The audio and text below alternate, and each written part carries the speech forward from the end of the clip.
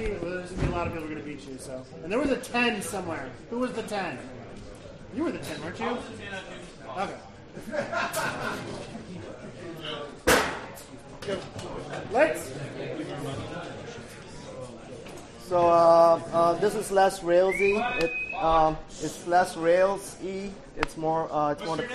I'm Joannou. I'm from New York City, and I've been working on this app for about 6 months. It's not launched yet, but this is nothing to do with Rails. It's mostly the client side. It's mostly the client side prototype stuff. Mostly stuff on the browser. So I've been working on this app for about 6 months, and it's not launched yet. But we needed a carousel display, carousel view, like iTunes, iTunes Store, where you can hit left or right, and it does the cycling stuff, kind of like this. And so I was just, doing my research, hunting around online, trying to find something I can use. I saw this one, but what I found out was that, after a certain time, after a while, you keep scrolling, it doesn't cycle back. You just keep going right, and at some point it stops, and I couldn't really figure out how to change it. So I figured, all right, I'll write my own.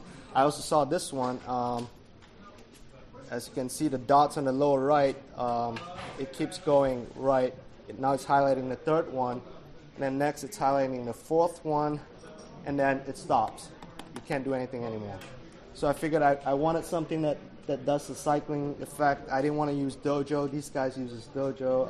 This one uses Prototype, Scriptaculous. So mine's based on Prototype. It doesn't require Scriptaculous. And what you're seeing here is the carousel. 1 second. Ben, thanks.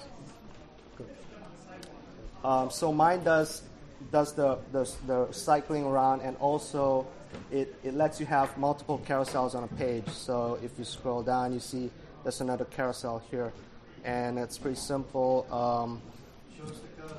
So all right, I'll show you the code once I cycle back. See the top, the indicator on the top, it cycles back. So anyway, the code is pretty simple.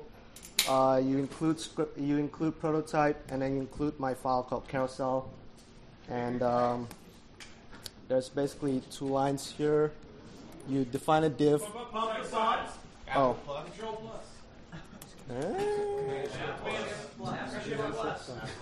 Okay. Is that good? All right. So you define a div to hold your carousel. And then you have a script blocked right beneath that.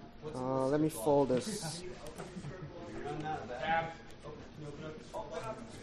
So you just define a variable to set your preferences, basically.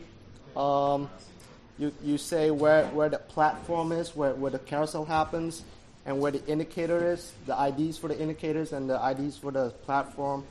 How long you want the scrolling effect to happen, frames per second, what kind of easing you want, in, out, in, or none.